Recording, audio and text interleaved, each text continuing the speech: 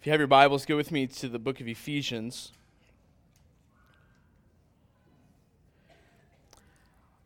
Our habit is normally to work through books of the Bible verse by verse, and certainly to do what we call expository preaching. This next series is going to be just a little bit different, be largely expository, but we're not going to work through a book of the Bible. We're going to spend the summer starting this new series called Enjoying Jesus Through Habits of Grace. I pray that it will be a blessing to you and a blessing to our church, and ultimately, and most importantly, honoring to our Lord Jesus as we think through enjoying Christ and habits of grace. So today we're going to primarily be in the book of Ephesians, chapter 2. We'll also be in Philippians, chapter 2. But we're going to be bouncing around a good bit. So write down the scripture references, go read those passages as we think through enjoying Jesus through habits of grace. I know I told you Ephesians, but I'm actually going to begin in the book of Job. So if you want to turn there, you can, but keep your finger in Ephesians and Philippians, for we'll spend most of our time there. In Job chapter 22, verse 24 through 26, he says this: "If you lay gold in the dust, and gold of a fir among the stones of the torrent bed, then the Almighty will be your gold and your precious silver. For then you will delight yourself in the Almighty and lift up your face to God." Now, a bit of context here with this passage.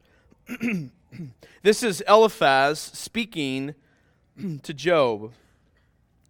Now, I want to get into this a little bit further, but for right now, I want you to understand that the context of this passage, later on, God, it will say, will burn with anger towards Eliphaz for saying these words to Job.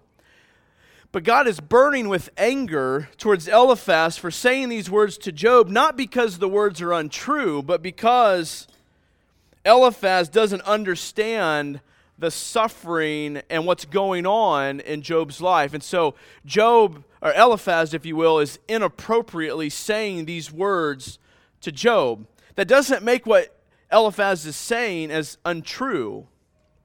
Matter of fact, these words are very true, and we see this in many other places of Scripture. This passage is still true. If you lay your gold in the dust, then the Almighty will be your gold and your precious silver. And here's the point: only then you will delight yourself in the Almighty. Only then will you delight yourself in the Lord. Only then, for our terminology today, will you enjoy Christ. So let me ask you this question: what is it like to delight in God? What is it like to delight in God? Meaning, what is the actual experience? Being satisfied in God, finding pleasure in God. What does it actually look like to delight in God? Many of us know how to enjoy food, sports ball, our careers, money, etc., etc. But what does that mean when it comes to God? Delighting, enjoying, being satisfied. How do I do that with God? And I'm afraid that for many of us, it simply doesn't compute. We can enjoy pizza, we know how to enjoy sports or the arts, but how do I enjoy God? What is that actual experience? To quote Piper, John Piper, says this: "If God is your gold, then God will be your gladness." Matthew 6:21, Jesus says, "For where your treasure is, there your heart will be also." To quote Piper again, he says, "If He is your treasure," speaking of Jesus, and the Father and the Spirit, if He is your treasure, then He will be your pleasure. Now, as we talk about delighting in God, I want to be clear that we're not talking about the gifts of God. We're not talking about delighting in the gifts of God. We're talking about the person of God. Delighting in the person of God. And what you need to understand is right now I'm setting the framework for all of our conversation around these passages over these next number of weeks. We're not talking about the gifts of God. We're talking about the actual person of God. And this is the great issue in the book of Job. Did Job love God more than God's gifts? His joy, the question is, was Job's joy in stuff more than God himself? But what you see in the book of Job, because we're not going to spend much time in the book of Job other than really right here, what you find in the book of Job is that all of his stuff was taken away. That was Satan's point. Satan was saying, listen, you've blessed Job so much, that's why he loves you, God. If you take it away, he will not worship you because he doesn't love you ultimately, God. He loves your stuff. But as you read in Job 1, 20 through 21, it says, Then Job arose and tore his robe and shaved his head and fell on the ground and worshipped. And he said, Naked I came from my mother's womb, and naked shall I return. The Lord gave, and the Lord has taken away. Blessed be the name of the Lord. What do you understand here? Listen, Job's stuff is gone.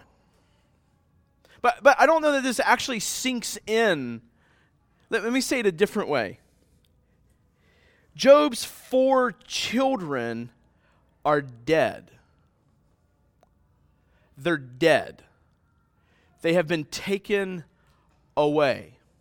They're dead. He is dead. She is dead.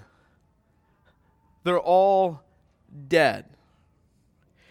And Job says, Blessed be the name of the Lord.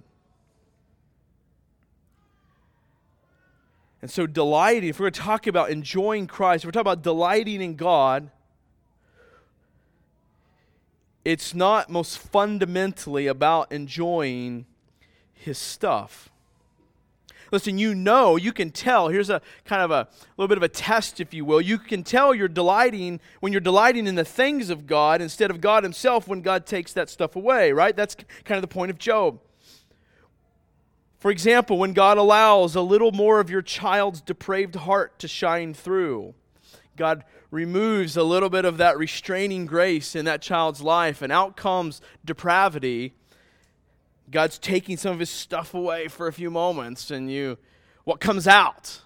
Blessed be the name of the Lord for the depravity of my child right now, and He is showing me His anger, His discontentment. Am I worshiping God in that moment? Or am I going, how can I get my child to just change? How can I get him to stop this? And anger comes out of us. It exposes that we in that moment are delighting more in the things of God than God Himself. Or how about when God ordains the loss of control you had in a relationship? Or how about when God confronts your sin through a brother or sister? It feels as though God's taking some things away. It's in those moments where it's helpful for us we can discern a little more easily, are we delighting in the things of God rather than God Himself? Let me read to you a couple passages. Psalm 63, 1 through 3. And again, write these passages down. Look at them this week. David says this, O God, You are my God. Earnestly I seek You, and my soul thirsts for You. My flesh faints for You, as in a dry and weary land where there is no water. So I have looked upon You in the sanctuary, beholding Your power and glory, because Your steadfast love is better than life. My lips will praise You. So you hear and see David delighting in God Himself. Another passage from Habakkuk 3, 17 through 18 says this, Though the fig tree should not blossom, nor fruit be on the vines, the produce of the olive fail, and the fields yield no food, the flock be cut off from the fold, and there be no herd in the stalls. yet I will rejoice in the Lord. I will take joy in the God of my salvation. So delighting in God, what is it like? Pleasure in the Lord, enjoying Christ, what is it like? Well, first of all, pleasure in God is satisfaction ultimately in a person, not in things. Philippians 4:4 says this, rejoice in the Lord always. Again, I will say, rejoice. Psalm 37:4, delight yourself in the Lord. Psalm 16, verse 11, in your presence there is fullness of joy. And so as we begin to frame up, if you will, this question of how do we delight in God, we first see that it's in a person and not in things. It's not in a place. It's not in circumstances. It's in the Lord. It's in Christ. It's in the Trinity. It's in the Father.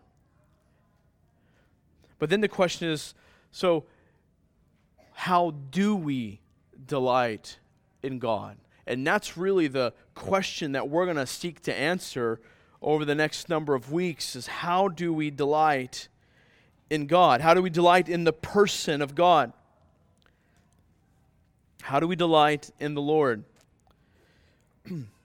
The book Habits of Grace by David Mathis will be profoundly impacting on our time over the next number of weeks, and we'll be quoting from him a number of times. It's very helpful.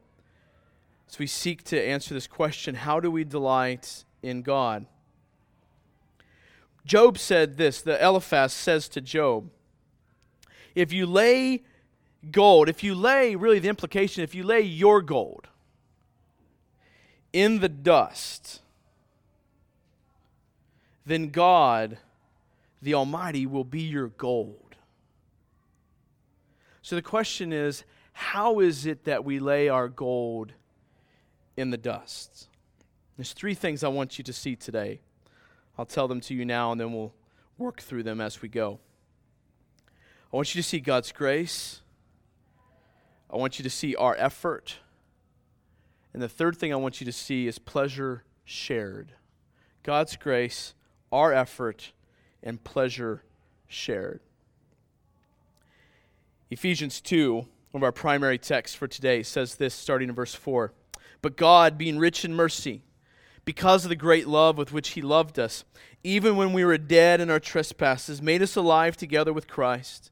By grace you have been saved, and raised us up with Him and seated us with Him in the heavenly places in Christ Jesus, so that in the coming ages He might show the immeasurable riches of His grace and kindness towards us in Christ Jesus. Obviously, there's so much in just these few verses for us to talk about. That's why it took us 82 sermons to get through the book of Ephesians. So I'm not going to be able to hit everything that's in that passage. But for our purposes today, the first thing I want you to see is God's grace. I want to talk about God's grace for a few moments. That is very foundational if we're going to understand enjoying Jesus through habits of grace. First, what grace is, certainly at a very fundamental and basic level, it's the unmerited favor of God. It's the blessing and work of God given to His people based on no merit of their own. They've not earned this. This means that we did nothing to earn our salvation, and we can do nothing ultimately to keep our salvation. It says, by grace you have been saved. God is the one who has granted us salvation. Those whom He has saved, He has granted salvation by His grace. You and I didn't have enough righteousness. We didn't say a long enough prayer or all the right words enough to save us most fundamentally. But what most fundamentally has saved us is God's grace. Instead, quite the opposite is true of us. We actually deserved eternal condemnation. But God gave to His people the exact opposite of what they deserved. So not only did they just happen to not do things to not deserve salvation, but have actually done things to deserve the opposite. And God in His grace rescues them from it. As we begin to think about delighting in God, we need to understand the following. Let me give you a paraphrase here. The grace of God is gloriously beyond our skill and technique. Learning to delight in God is not about earning God's favor. It's not about twisting God's arm or controlling His blessing, but about readying ourselves for consistent saturation in the role of His tides. There are whole churches and denominations built on the idea of I just say the right words, I can twist God to His arm to give me a blessing, or I can thwart God's plans and get Him to give this to me over here, whether it's a healing or physical, material blessing and prosperity and such. And it's all certainly garbage and blasphemy at its core. That's not what we're talking about here. We're talking about the grace of God is gloriously beyond any skill. So as we talk about habits of grace, these are not chances and opportunities for us to twist God's arm and get out of Him what we want, but instead are about readying ourselves for consistent saturation in His grace. So we talked about what is grace, but what is grace doing? What has grace done? What will grace be doing? Like at its fundamental root, what is grace about? What is God using His grace for? These theological terms, if you will, are very known, at least among most of us, but it's worth repeating as we set this foundation for understanding habits of grace. The first is that this grace works in spite of our sin. That's very fundamental. We need to understand that grace works in spite of our sinfulness. The theological term for that is justification. Ephesians 2 verse 3 says this, even when we were dead in our trespasses, so even when we were in our sin, He made us alive together with Christ. Let me quote Mathis here. It says, because of grace unmeasured, boundless, free, now our once dead hearts beat, and our once lifeless lungs breathe. Let me say that again. Because of grace unmeasured, boundless, and free, now our once dead hearts beat, and our once lifeless lungs breathe. He goes on, a perfect, unimpeachable, divinely approved, humanly applied righteousness is ours in the union with Jesus. He's made us alive together with Christ. It's not our effort that applies it, but He applies it to us humans. Romans 3:24 says this, and are justified by His grace as a gift through the redemption that is in Christ Jesus. So what is grace doing? What's God's goals and what is He accomplishing with grace? First of all, He's accomplishing justification. Second, grace works to eradicate our sin. So it works in spite of our sin. Grace also is working to eradicate our sin. We call it sanctification. Ephesians 2:6 says, and He raised us up with Him and seated us with Him in the heavenly places in Christ Jesus. This grace has seated us in the heavenly places, an already not yet reality. We are already placed in a place where only holiness and righteousness is acceptable. A place where unrighteousness has no home. Mathis said this, grace is too wild to let us stay in love with unrighteousness. Grace is too free to leave us in slavery to sin, too untamed to let our lists go unconquered. Grace's power is too uninhibited to not unleash us for the happiness of true holiness. And this is how we grow in the knowledge of our Lord and Savior Jesus Christ and live not under law but under grace. There's where the law fits into its appropriate place, and when it does, it's a good thing. But grace, the grace of God is too powerful, too at work to leave us where we're at. Grace is too strong to leave us passive, he says, too potent to let us wallow in the mire of our sins and weaknesses. Paul says this in 2 Corinthians 12, verse 9, "But he said to me, my grace is sufficient for you, for my power is made perfect in weakness. Therefore I will boast all the more gladly of my weakness, so that the power of Christ may rest upon me." So grace works in spite of our sin, and grace works to eradicate our sin. Next, grace secures our place in glory. The fancy term for that is glorification. Grace secures our place in glory. Back to the Ephesians passage, verse 7. "So that in the coming ages he might show the immeasurable riches of his grace and kindness towards us in Christ Jesus." So listen, not only will Jesus be glorified in us, but we will be glorified in Jesus. We'll be lifted and elevated to a place of honor in Christ. For all of eternity, he says, he will pour out his riches upon his redeemed, upon his people. And so grace works in spite of our sin. It works to eradicate our sin, and grace secures us a place in glory where there will be no sin any longer. So as we think about habits of grace, again, as we're seeing this is God's unmerited favor. These are the goals of which God is working towards in us with his grace: justification, sanctification, glorification. So as we think about, if I'm going to enjoy Jesus through habits of grace, these things have to be taking place.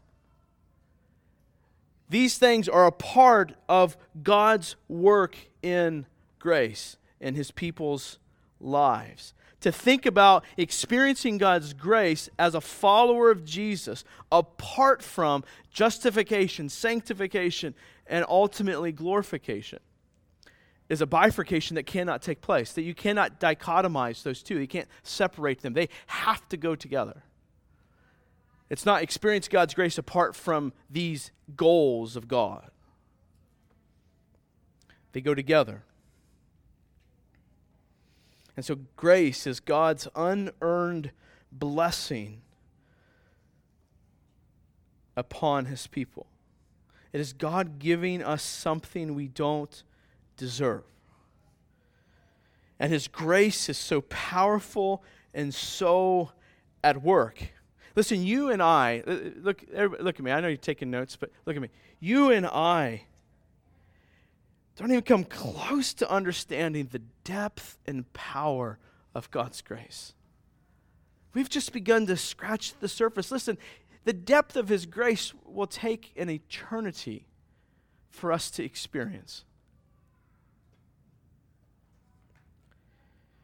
Mathis says this: grace's power is too uninhibited to not unleash us for the happiness of true holiness.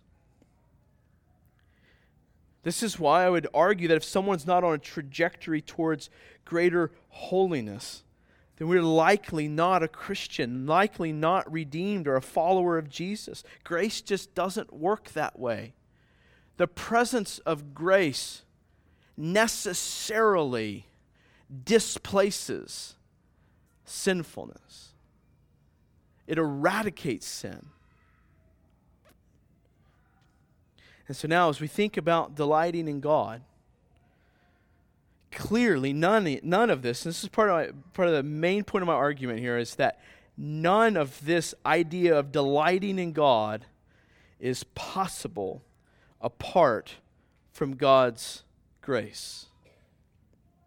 I want to read to you from Philippians chapter 2. If you want to keep your finger in Ephesians, we go to Philippians 2, a very familiar passage for most of us. Therefore, my beloved, starting in verse 12, therefore, my beloved, as you have always obeyed, so now, not only as in my presence, but much more in my absence, work out your own salvation with fear and trembling.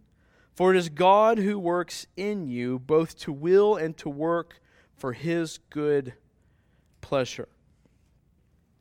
So first we talked about his grace. Now I want to talk about our effort. Our effort. Now as we begin to talk about this, I have to say this. No one likes to talk about our effort, particularly in this church's theological circles. Our effort, it's almost like a dirty word or a dirty phrase. What do you mean? Like it's God's grace. It's His grace, and we're saved by His grace. And you start talking about effort, and you get labeled as a legalist or as a dutiful Christian. I think part of what there's a goodness in some of that, because we're trying to fight hard against earning our own righteousness, and that's a good thing, and we need to keep that and always fight against even the thought that we could begin to earn our own righteousness. That's why we've began the series the way we have. But on the other side, I think part of the reason why we don't like to talk about our own effort, because our egos don't like to be told what to do. We'd rather just go, grace, grace, and what do you mean you're telling me I have to live this way, or I have to do this action, or whatever. But according to this passage, Philippians 2, it's both God's grace and our effort. It is both God's work and our doing. It is both God's unmerited favor and our working out this salvation. To quote John Piper, this is such a helpful phrase. The essence of the Christian life is learning to fight for joy in a way that does not replace grace. Let me add a couple of words in there that will give a little bit more context for this word. The essence of the Christian life is learning to fight for joy in the Lord in a way that does not replace God's work in grace. Learning how to fight, into that quote, learning how to fight to delight in God in such a way that doesn't replace the work of God, that doesn't replace grace, that doesn't leave grace behind, that doesn't forget about grace, that doesn't result in being humbled by God's grace, right? If you begin to sense any measure of pride or patting myself on the back as I'm working out my salvation, then what's happening is I'm at least beginning, if not thoroughly dove into this world of I can do this apart from God's grace. But the essence of the Christian life is just working out our own salvation with fear and trembling, without ever forgetting that it is God who is ultimately at work. And without Him being at work, ultimately we wouldn't even be trying. But we certainly wouldn't be going anywhere. And so as we talk about our effort, we cannot forget that. But nevertheless, we must talk about our effort. If we're too afraid to talk about our effort, then we're too afraid to talk about what the Scriptures clearly command of us. And that is, Paul says here to the Philippians and to us, that we are to work out our own salvation. We are to work it out. Now understand that Paul views salvation in kind of a three-stage process. This justification, sanctification, glorification, right? You were saved, we're being saved, and we will be saved. Like there's this glorification where it's finished. So in a sense, justification, Paul, and I'm giving you lots of theology. I'm not going to reference lots of scriptures here for it, but don't have time. Justification, right, is a once and for all. It's finished. When we are justified, it is done. It's a done act. We're covered in the blood of sin, just as if we'd never sinned. That's complete. That part of salvation's done. Now Paul says, now we're to work out this salvation. I'm going to explain what I think he means by that. And that's this life that we're in right now. Justification has happened. Sanctification is happening. Glorification will happen. We've talked about this before as a church. This decades-old thinking of salvation as only a moment in time has in many ways ruined Christianity in this country. That's where we get this easy believism stuff. That's where we get this cheap grace stuff. It's where we get lazy Christians, where we get this idea of someone can be a carnal Christian. That stuff's just crazy. That's not what Paul is talking about. Paul's talking about this. Someone who has been justified will work out their salvation, because that's what happens when God is at work in someone's life. And so Paul is calling us to work towards this end of salvation, that we would work out our salvation. So here's what I believe Paul is saying. Now that you have been justified, work out the implications of that salvation. Meaning, take that salvation and work that into every little corner, nook, and cranny of your life, your heart, your mind, right? What's Jesus? Love the Lord God with all your heart, soul, mind, strength. What is that? That's working out your salvation as you begin to love the Lord your God in all of those places. He's saying, now that you've been saved, justification, work out the implications of that. And here's the reality. This is going to take work. That's why Paul uses the word work. It's going to take effort. You're going to have to exert force.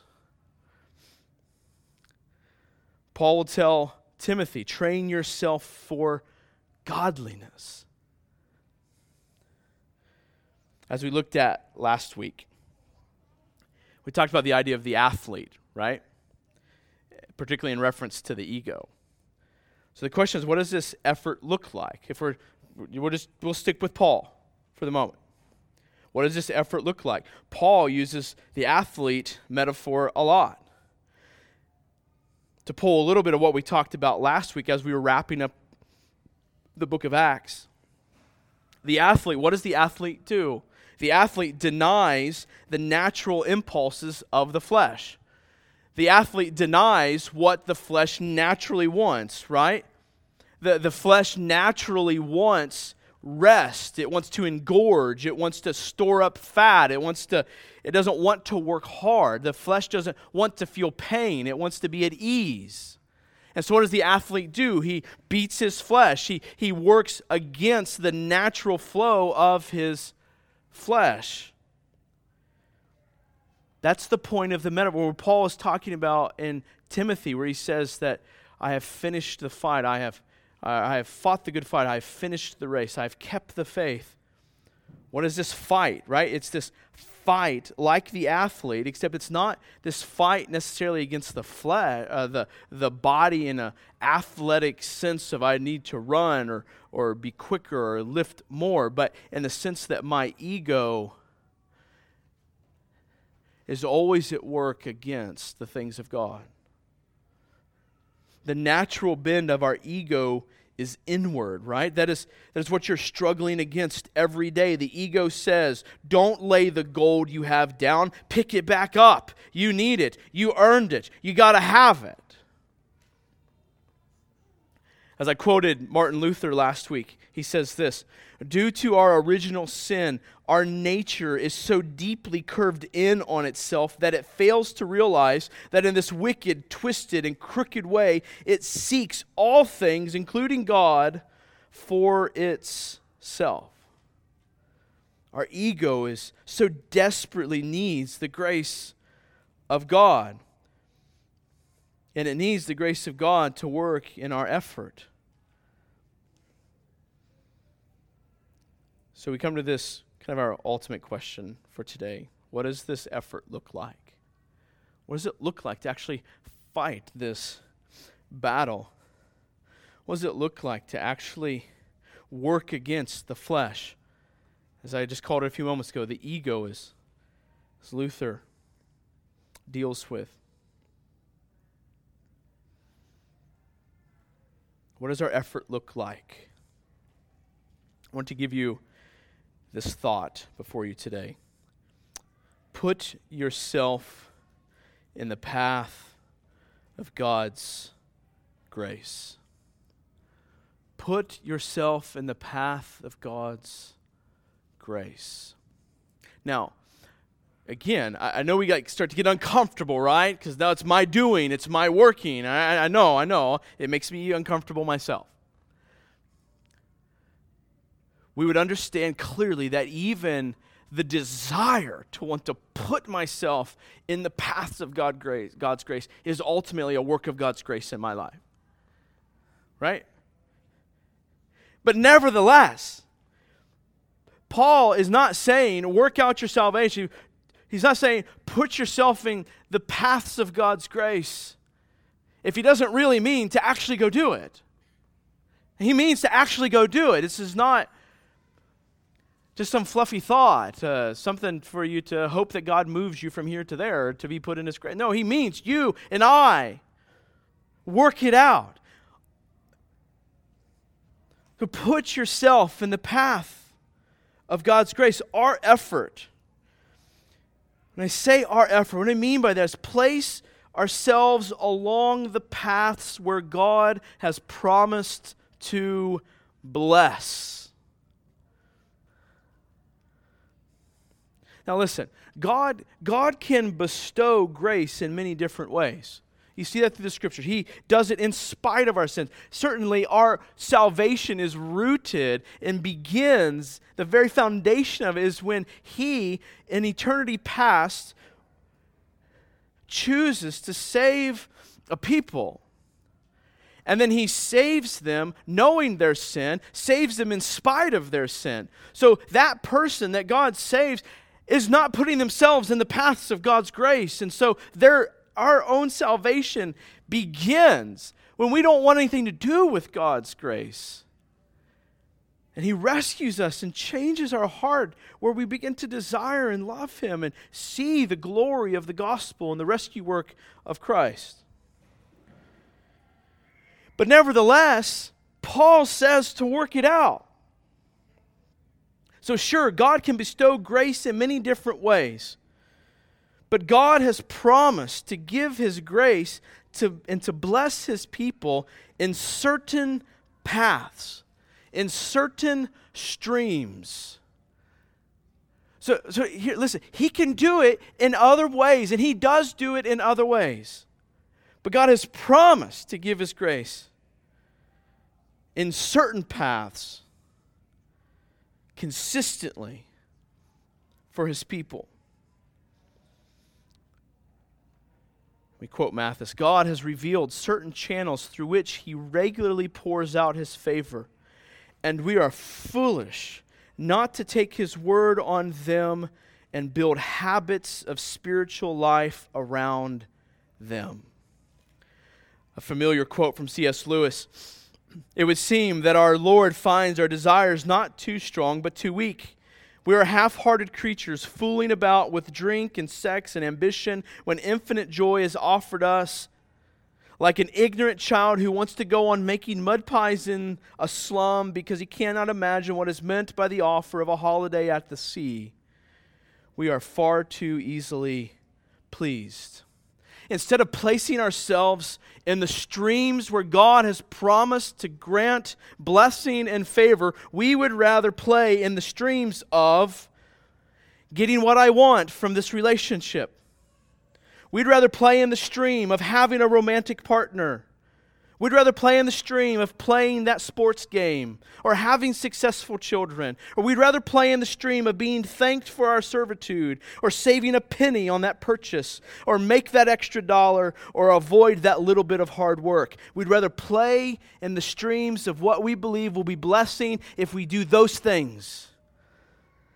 Now, none of those are necessarily wrong in and of themselves. But to think that these are the main channels of which God has chosen to grant His grace and His blessing and His favor is just foolish. Do you understand that when we do that, when we choose things like this and other things, that we are putting ourselves more in the streams of mud? When we could have a holiday at the beach. When you could have infinite joy and delight if you're living in the stream of God's grace. So I want to talk about very quickly, and this is what we're going to expound on over the next number of weeks, is 3 paths, if you will, 3 primary places in which God has promised. You hear me? He has promised to bestow His grace and blessing. Think of them literally as rivers where His grace abounds, His favor is present, His blessing flows. Acts 2:42. Hopefully this is very fresh. As we read this passage, you think about what the results were of this verse. Right, we just spent, 32 weeks in the book of Acts. And listen to this verse. And they devoted themselves to the apostles' teaching and the fellowship, to the breaking of bread and the prayers, and all came upon every soul. And what happens in the book of Acts? We just finished it up last week. Right? The church explodes. The world, the Roman Empire is turned upside down. People are dying like Stephen and Paul are dying at the hands, but singing and worshiping God. Stephen saying, forgive them. God, forgive them. Those who are killing me right now. You see a murderer like Paul get rescued and become one of the greatest evangelists of the gospel, writing much of the New Testament. Now, before we talk about what these three things are, look at the result. It says, all came upon them. All came upon them. They were doing these things. And all came upon them. The result was all came upon them. Listen, you will delight in whatever has your all. You delight in what has your all. That's why when you look out, you go, what am I delighting in? It's that which has my all. You cannot delight in someone unless they are stunning to your eyes and stunning to your heart, unless they have captivated your attention. And these early believers placed themselves along the pathway of God's grace, and as they were overtaken by this stream of God's grace so much that their all was captured. And so whether they devote themselves to the Word, prayer, fellowship. You say, well, it was breaking of bread, I was eating, communion, those kind of, I think that fits in here as well. But the Word, prayer, and fellowship. You're going to hear us talk about it largely in these three terms, the three primary streams of God's grace: His voice, His ear, and His body. His voice, His ear, and His body. Back to the Philippians 2 passage. Therefore, my beloved, as you have always obeyed, so now, not only as in my presence, but much more in my absence, work out your own salvation with fear and trembling. For it is God who works in you, both to will and to work for His good pleasure. He says, for it is God who works in you. So it is God who works.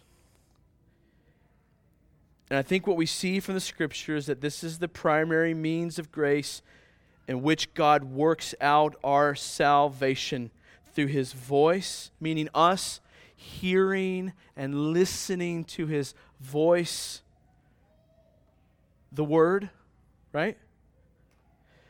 Us having His ear, prayer. You understand, like when I say that, this is what I mean. The Creator of the universe has given us His attention. What a stream of His grace. And His body, the church, the fellowship of the saints, the communion of the saints. Again, God can work His grace in many different ways. His streams are not limited to these three, but these three God has promised to bless His people through. And we have to ask this question, kind of a little bit of a caveat here. How do I actually do this? How do I actually work these three out? How do I actually get into this? Where is the effort and the strength to actually do this? Listen, the way to receive the gift of God's empowering our actions is to do the actions. Let me quote Mathis. If he gives the gift of effort, we receive that gift of effort by expending the effort. When he gives the grace of growing in holiness, we don't receive that gift apart from becoming more holy. When he gives us the desire to get more of him in the scriptures or in prayer or among his people, we don't receive that gift without experiencing the desire and actually living out the pursuits that flow from that grace.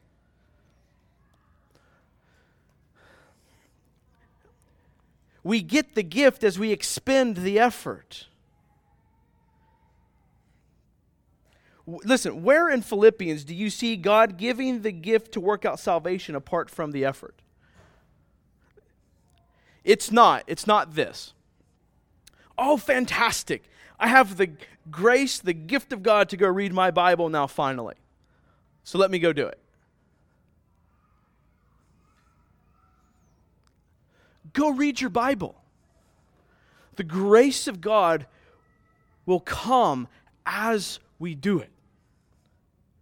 Or, oh, fantastic, God has given me the grace to go and pray, the power to go and pray. Let me do so. No, go pray. His power will be upon you. Or, oh, fantastic, I think I have the grace to go live in community with other people finally. So let me go talk to that person over there that I've never talked to. No, His grace to do it comes as we work it out. And so we have this idea of lay yourself on the pathway of grace. So where are you getting some of that idea of laying ourselves on the pathway? What do you think's happening in Luke 19, 1 through 10 with Zacchaeus? You see this through the Gospels all the time. Listen, Zacchaeus comes. He couldn't force Jesus' hand. He couldn't make grace flow automatically. But he could put himself by faith along the path where grace was about to walk. He could put himself there. Now again, it's God's grace at work in Zacchaeus to bring him to even want to do that, to even have the faith to believe that grace would be there in the presence where Jesus was at. That's certainly the work of God. But nevertheless, it is the effort of Zacchaeus as an outworking of the grace of God where Zacchaeus goes, I believe grace awaits if I could just see. Jonathan Edwards said this, endeavor to promote spiritual appetites by laying yourself in the way of allurement. We cannot force Jesus' hand, but we can put ourselves along the paths of grace where we can be expectant of His blessing. So you understand that God's grace is wild, it's amazing, it's overwhelming, but that it travels along certain channels most of the time. What do you think the role of the prophets were in the Old Testament? Was to deliver God's streams of grace as they spoke on His behalf. His voice, His ear, His body. And we're incredibly foolish when we choose to do other things, to place ourselves in the streams of other things, rather than placing ourselves in the streams of His grace. So let me ask you some questions. What do you do instead of listening to His voice through reading the Scriptures, through making sure you listen well on Sunday mornings, or attending a Bible class? What do you do instead of praying when you know you have His ear? What do you do instead of giving yourself to open, genuine, honest, and selfless community?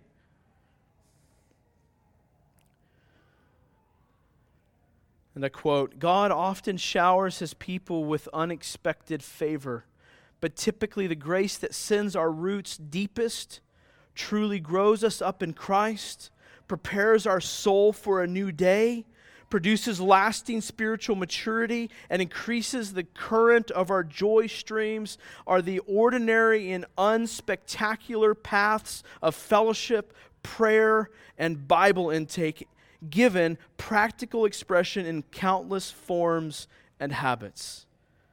What's he saying? That these paths of fellowship, prayer, and Bible intake can look different ways. They have different expressions.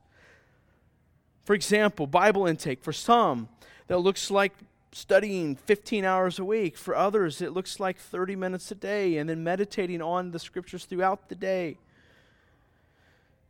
But nevertheless, God's primary means, His primary streams or channels of His grace and blessing come through fellowship, prayer, and Bible intake. Let's go back to that Philippians 2 passage. He says this in verse 13, "For it is God who works in you, both to will and to work." Don't miss that phrase. For His good pleasure. Lastly, we need to see pleasure shared. Pleasure shared. We reference the Ephesians 4 verse as well.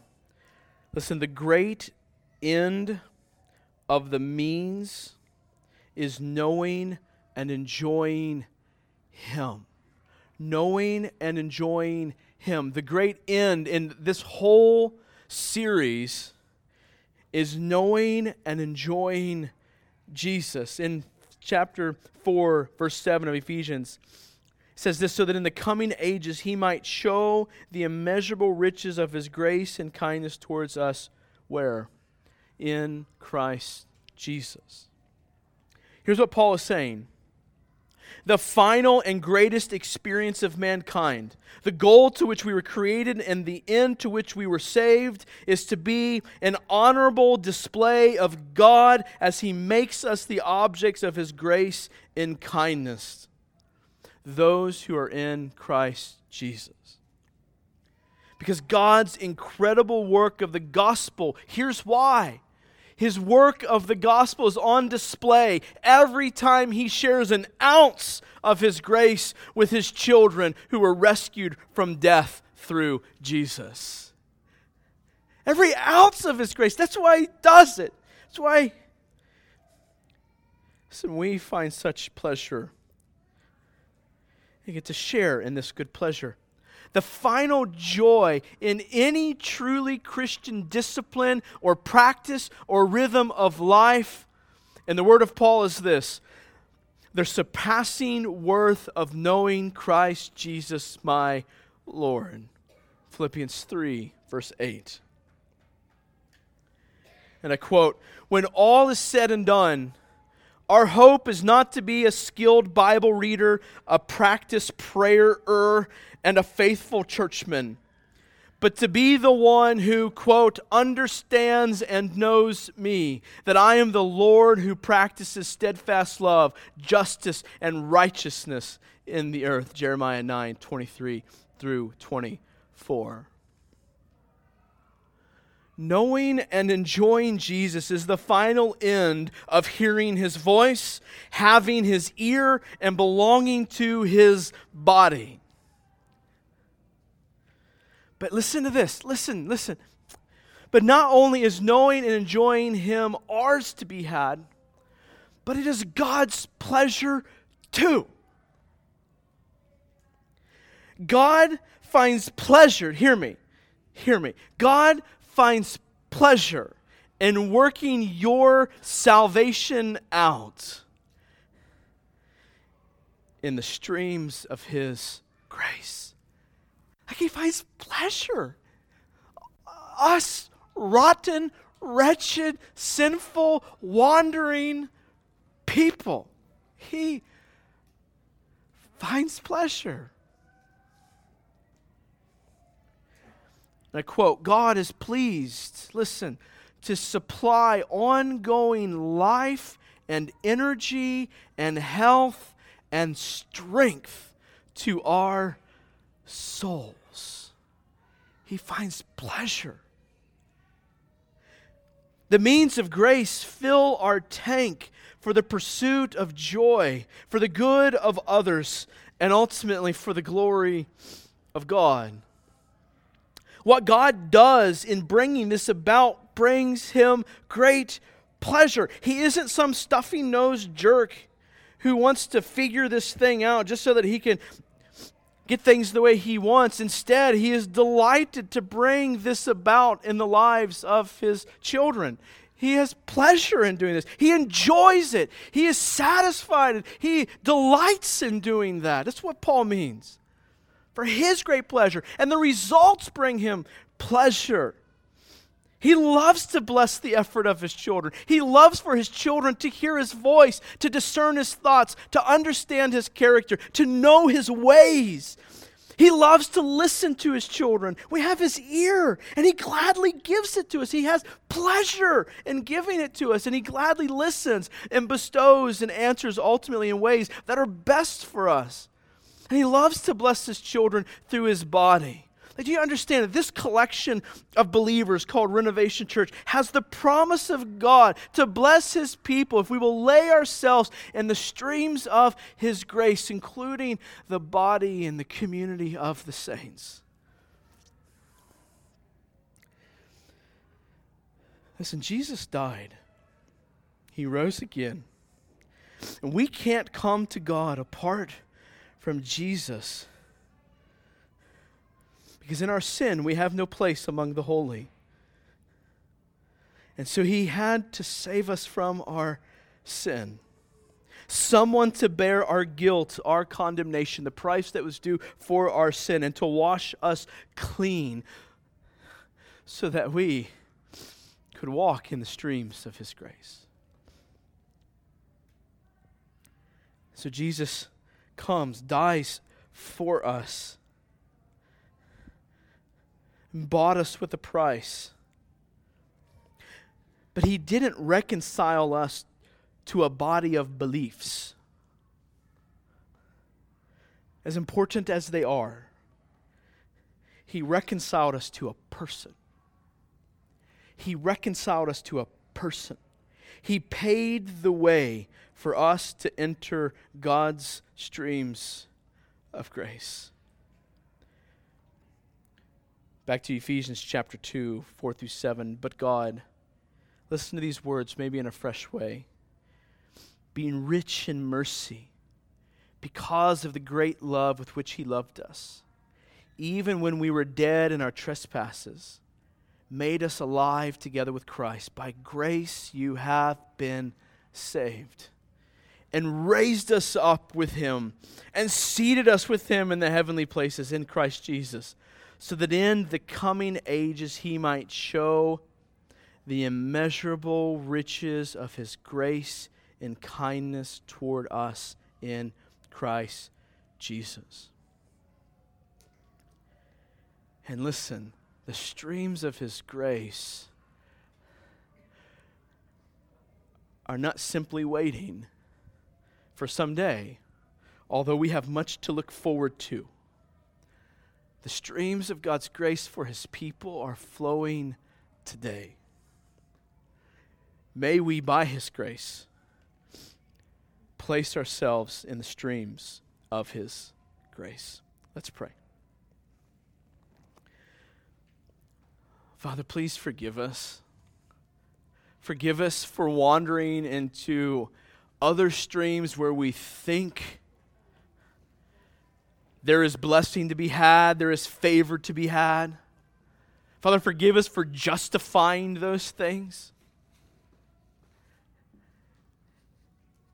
instead of understanding that through these very unspectacular ways, at least to our eyes, not spectacular. Father, may you give us eyes to see that these are the ways that you have chosen primarily to bless your people.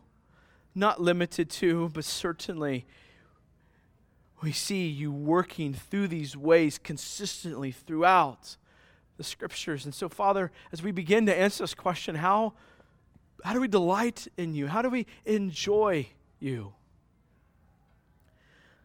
Father, may we see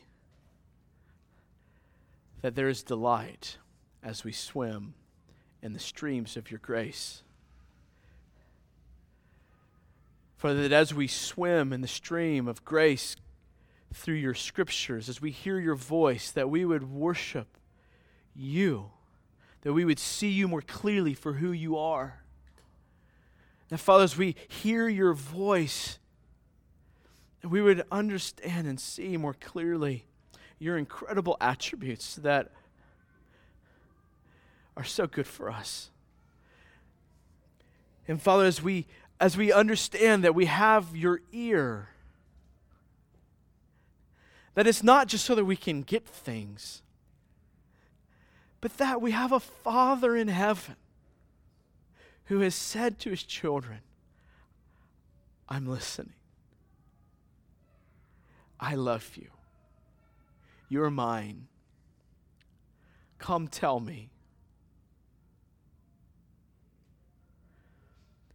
And Father, as we place ourselves in the stream, a very practical stream as well, the communion of the saints, Father, as we fellowship with other believers, we would understand that there is great grace that awaits us as we expel the effort there and in these places. Father, thank you for the grace of rescuing us even when we wanted nothing to do with you. May we be reminded of that every day. I thank you for your work of grace in our lives. And it's in Jesus' name we pray. Amen. Would you stand with us?